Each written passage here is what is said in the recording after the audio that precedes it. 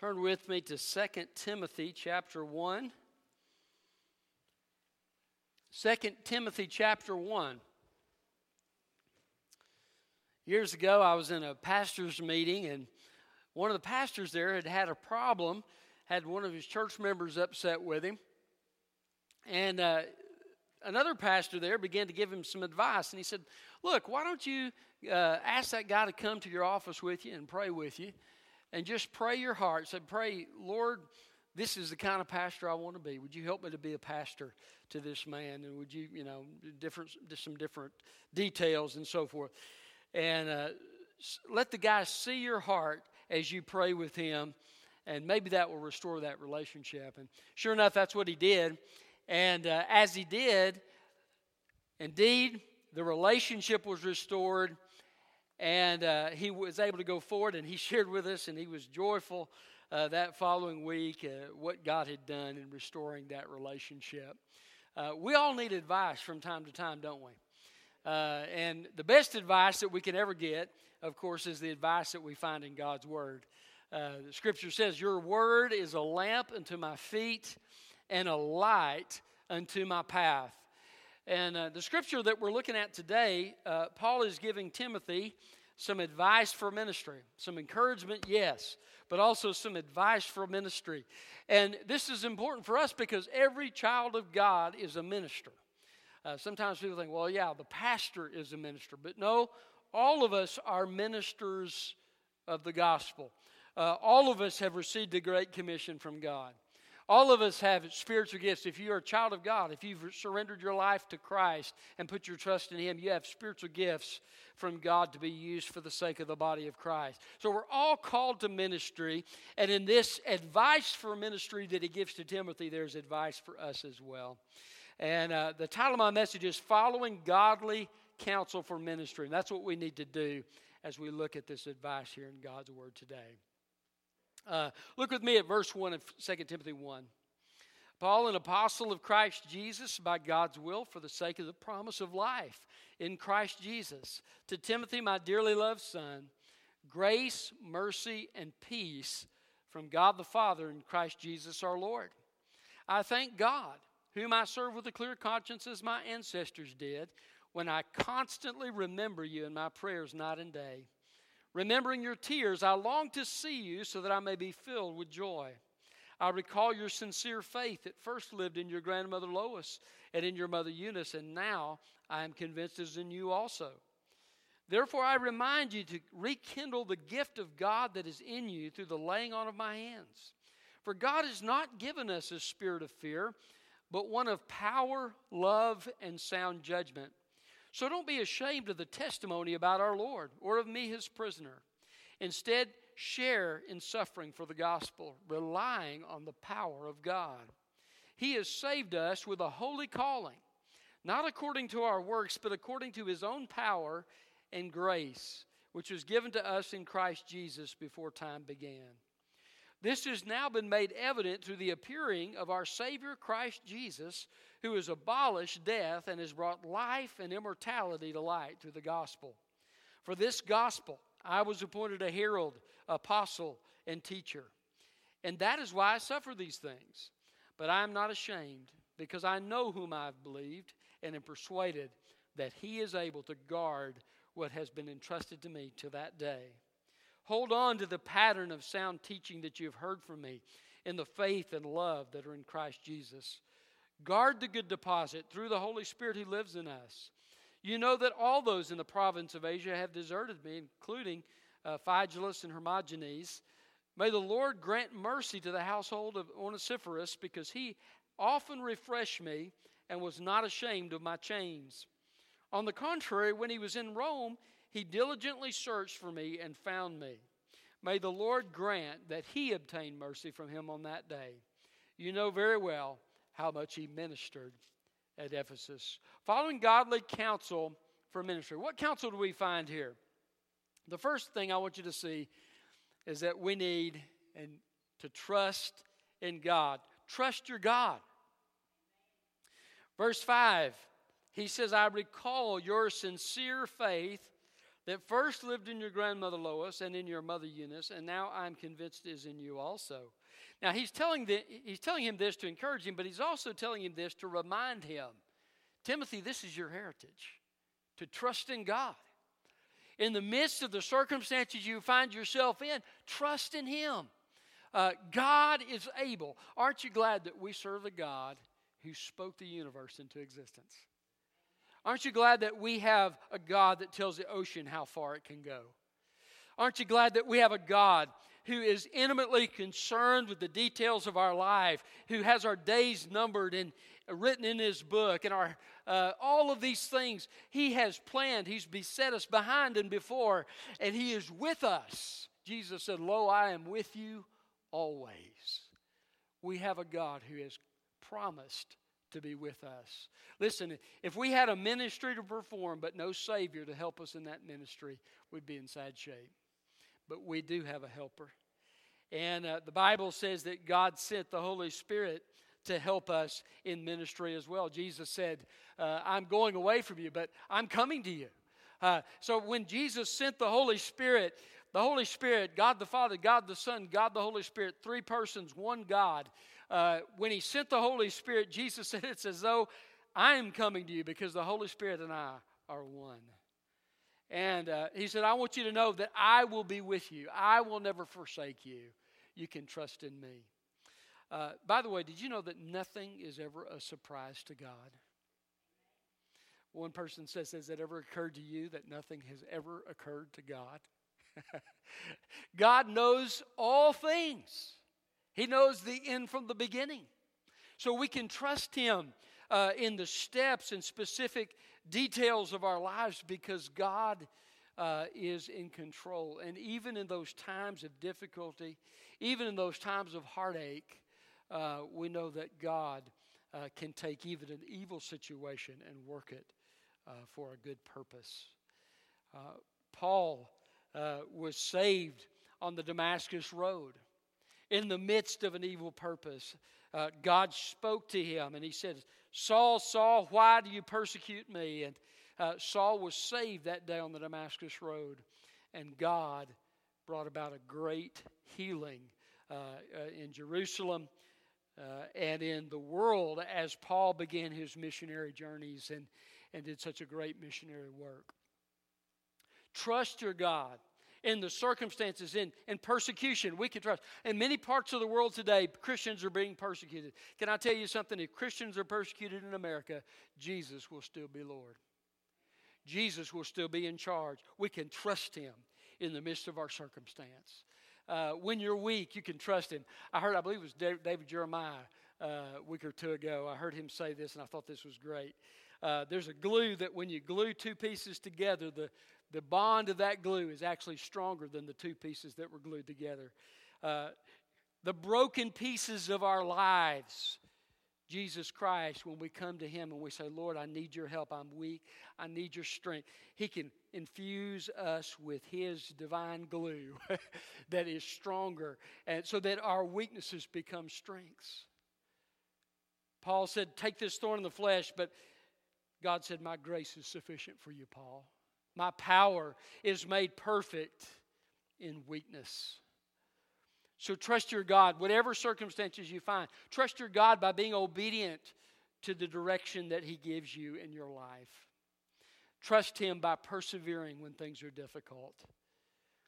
Godly counsel for ministry. Sometimes things will not go the way you want them to go in ministry. Sometimes the enemy will bring opposition. Keep trusting God.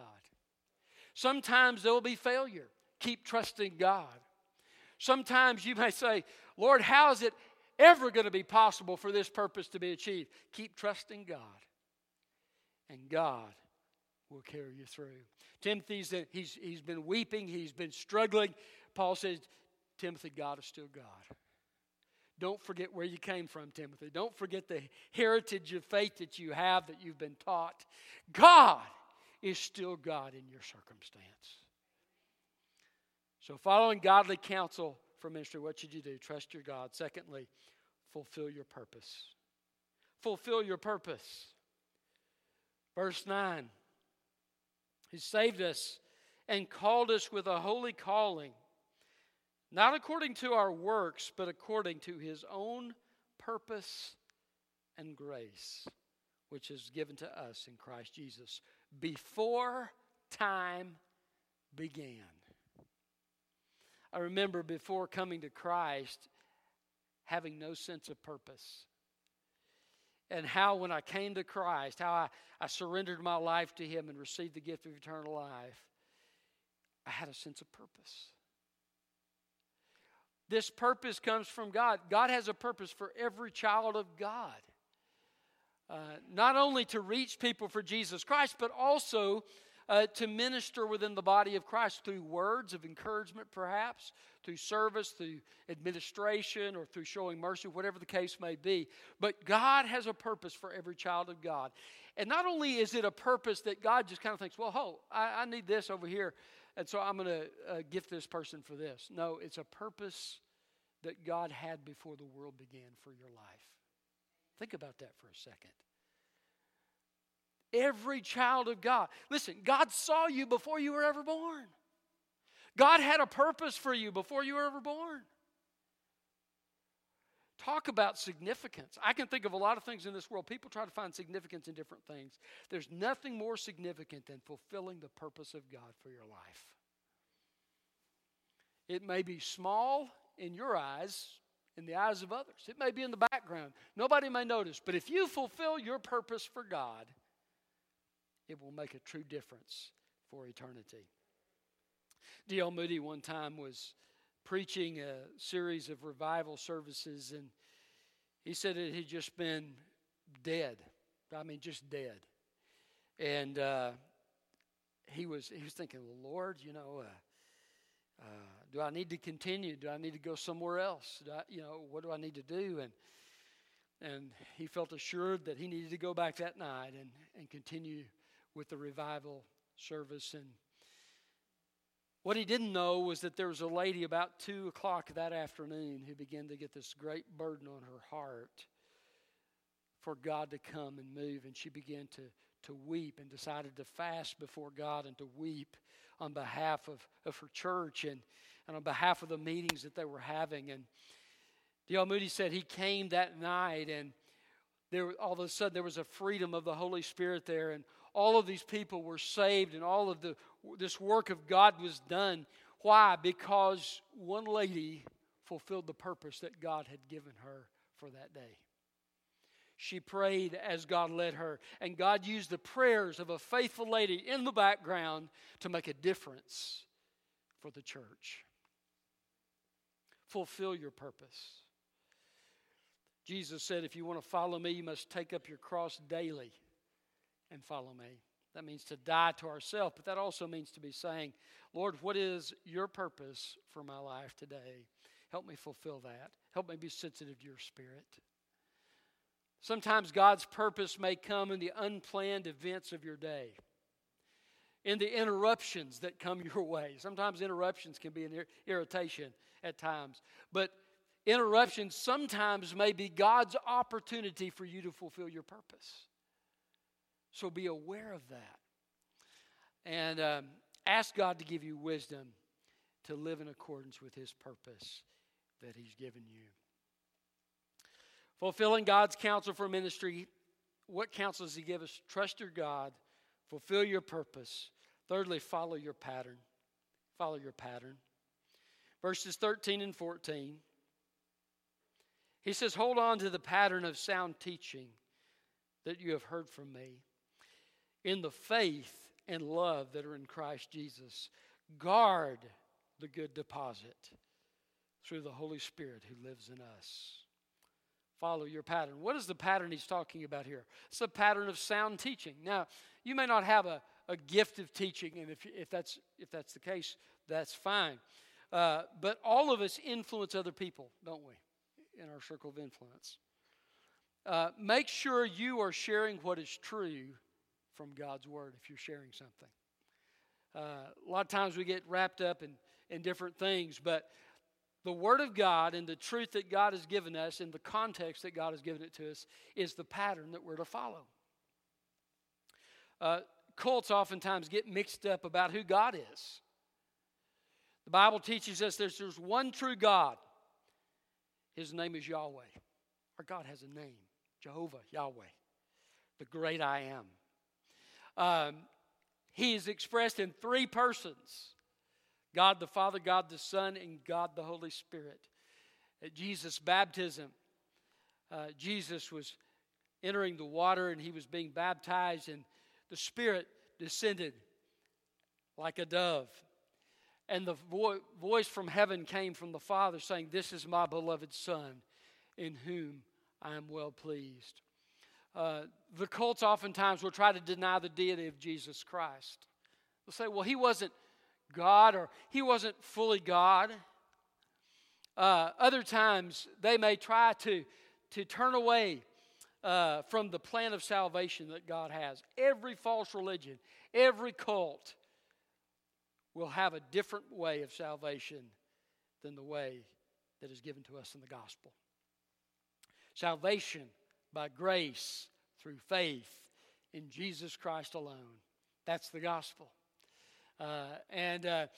There's no confusion about that.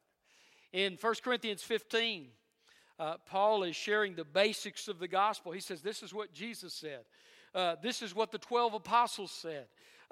This is what we're all in agreement. James, the brother of the Lord, all of us are in agreement. And last of all, me, as one abnormally born, all of us agree this is the one true gospel. We take our stand on this gospel. We hold to this gospel because it's the way of eternal life. So the pattern of sound teaching, the teaching of the Word of God, guard the good deposit. When I was a boy growing up, I was taught the Word of God. Matter of fact, I saw the lady, my Bible drill teacher, the other day. We'd gone out to eat in Pigeon Forge, and there they were standing outside the restaurant. I hadn't seen them since high school. And I told Sherry, I said, this is the lady that taught me Bible verses and gave me suckers for it. And I was excited. But I was taught the Word of God. There were faithful people in my life. Our pastor was faithful to teach us the Word of God. I had Sunday school teachers. And of course, in my home, my parents were faithful to teach me the Word of God. It's a deposit that's been given to me. Some of you have godly parents that have passed on a deposit to you. Treasure that deposit. Others of you maybe not, but you have received that deposit from others.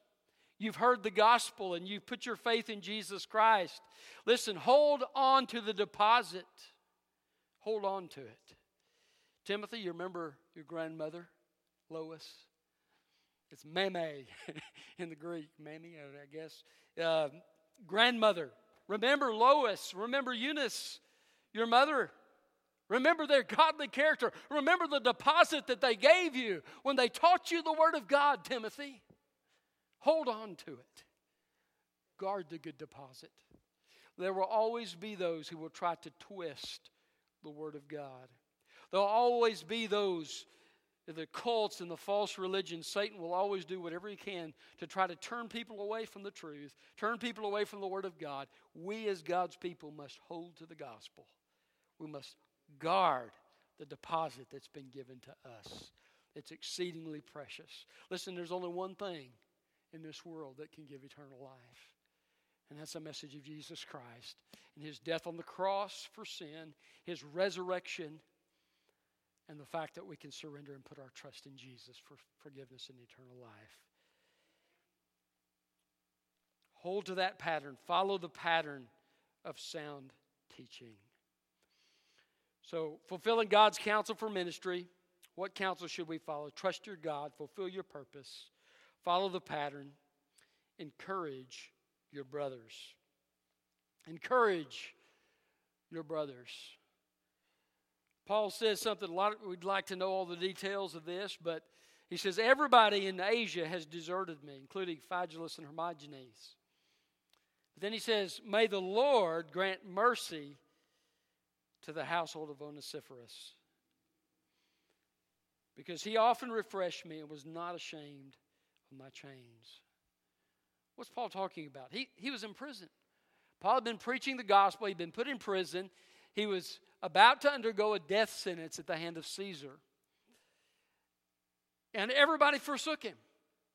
Somebody once said, you find out who your real friends are when the chips are down, right? You find out who really cares about you when everything's going wrong in your life. Paul had many people desert him, but Onesiphorus and his family supported him. And matter of fact, Onesiphorus searched for him in Rome. Apparently came from Ephesus or one of the other churches, and he was searching through Rome trying to find Paul. Where's Paul? And finally found him, and then was willing to go to him. Many of the prisons in that day, if you did not receive food and clothing from people who loved you, you wouldn't receive them. It's not today where you get 3 squares a day in cable TV if you go to prison. They actually said, look, you're in prison. If you got somebody that loves you, good deal. If you don't, sorry. That's the situation he was in. Onesiphorus found him and encouraged him, was willing to risk being arrested himself in order to minister to him. Aren't you grateful for those good friends who will come to you in the problems and the difficulties you find? We need to be those kinds of people, by the way, to encourage our brothers. I remember early in my ministry, it had been 2 weeks. I'd been a pastor for 2 weeks. And a man in my church called me, and his adult son, he was in his 20s, had been rafting on the river, had gotten his foot. He'd fallen off the raft and gotten his foot hung between 2 rocks and had drowned. And I remember I went and I sat with him and I prayed for him and everything. But I remember just struggling. They were going through a terrible time, but I was struggling. I actually didn't want to go see them because I didn't know what to say. Have you ever been there? I just felt like, well, what do you say? What do you do? How do you address this? And I was a new pastor. You know what I found? If you will call on the Lord to help you minister, He'll help you. He'll help you in the ministry. When you don't know what to say and a situation is beyond you, that's when somebody needs you the most. Ask God to give you the grace to minister to people where they are, to encourage the brothers and sisters in Christ when they're struggling.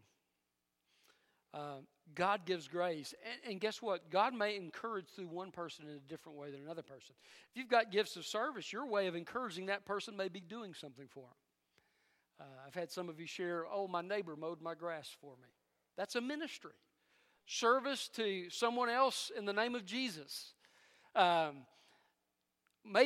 had a counselor that shared with me that when one of his relatives had died, some church members came and did their laundry. Now, you may not want somebody in your house doing your laundry, but for them, he said that ministered to us so much, it comforted us so much to have that service performed.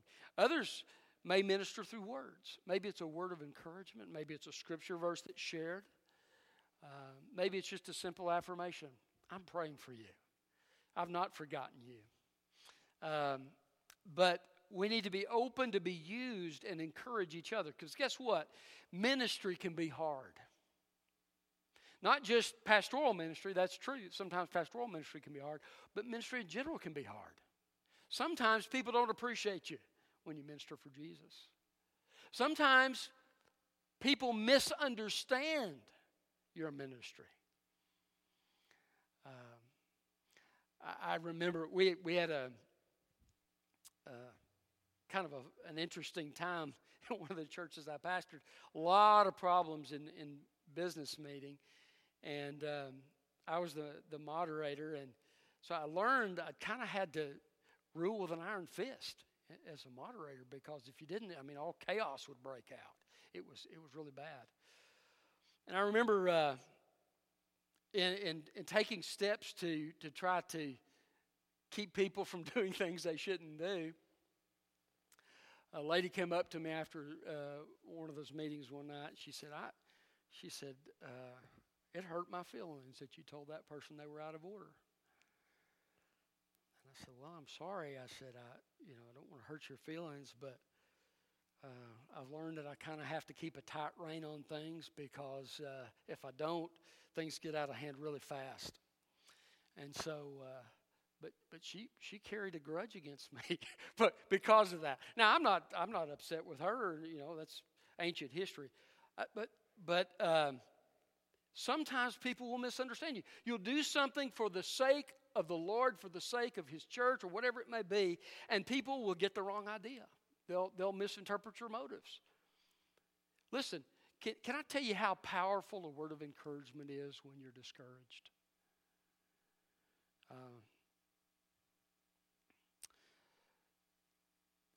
One man said, I became a painter because of what my mother said to me when I painted a picture.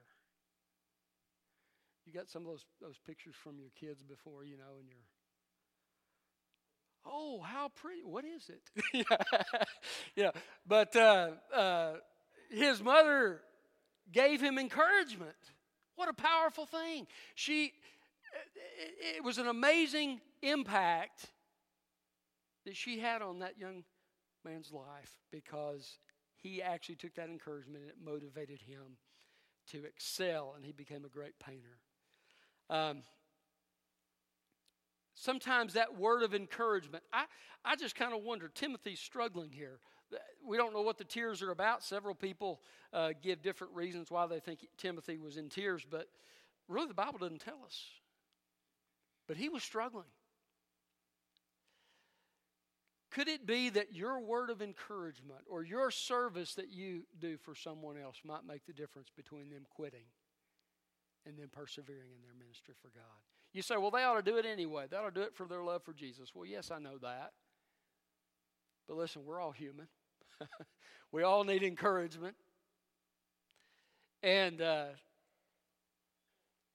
aren't you glad that Jesus didn't give up on Peter when Peter failed? He didn't say, Peter, I told you so. I told you wouldn't listen, Peter.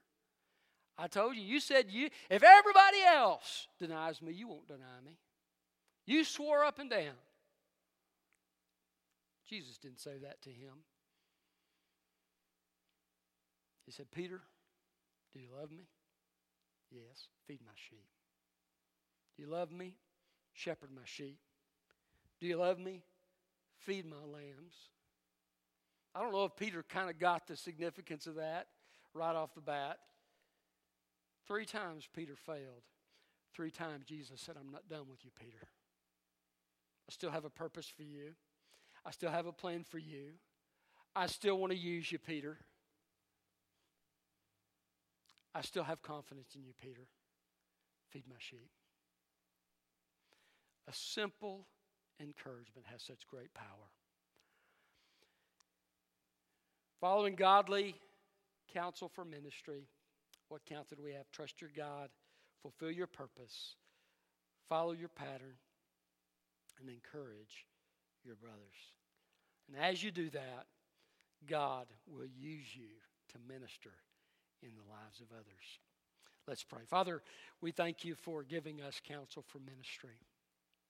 Thank you, Lord, for the great example our Savior gave in ministry when He gave Himself up for us, offered Himself willingly to go to a cross to pay the price for our sin. Father, help us to walk closely with you so that we can be encouraged ourselves. We can be renewed and refreshed.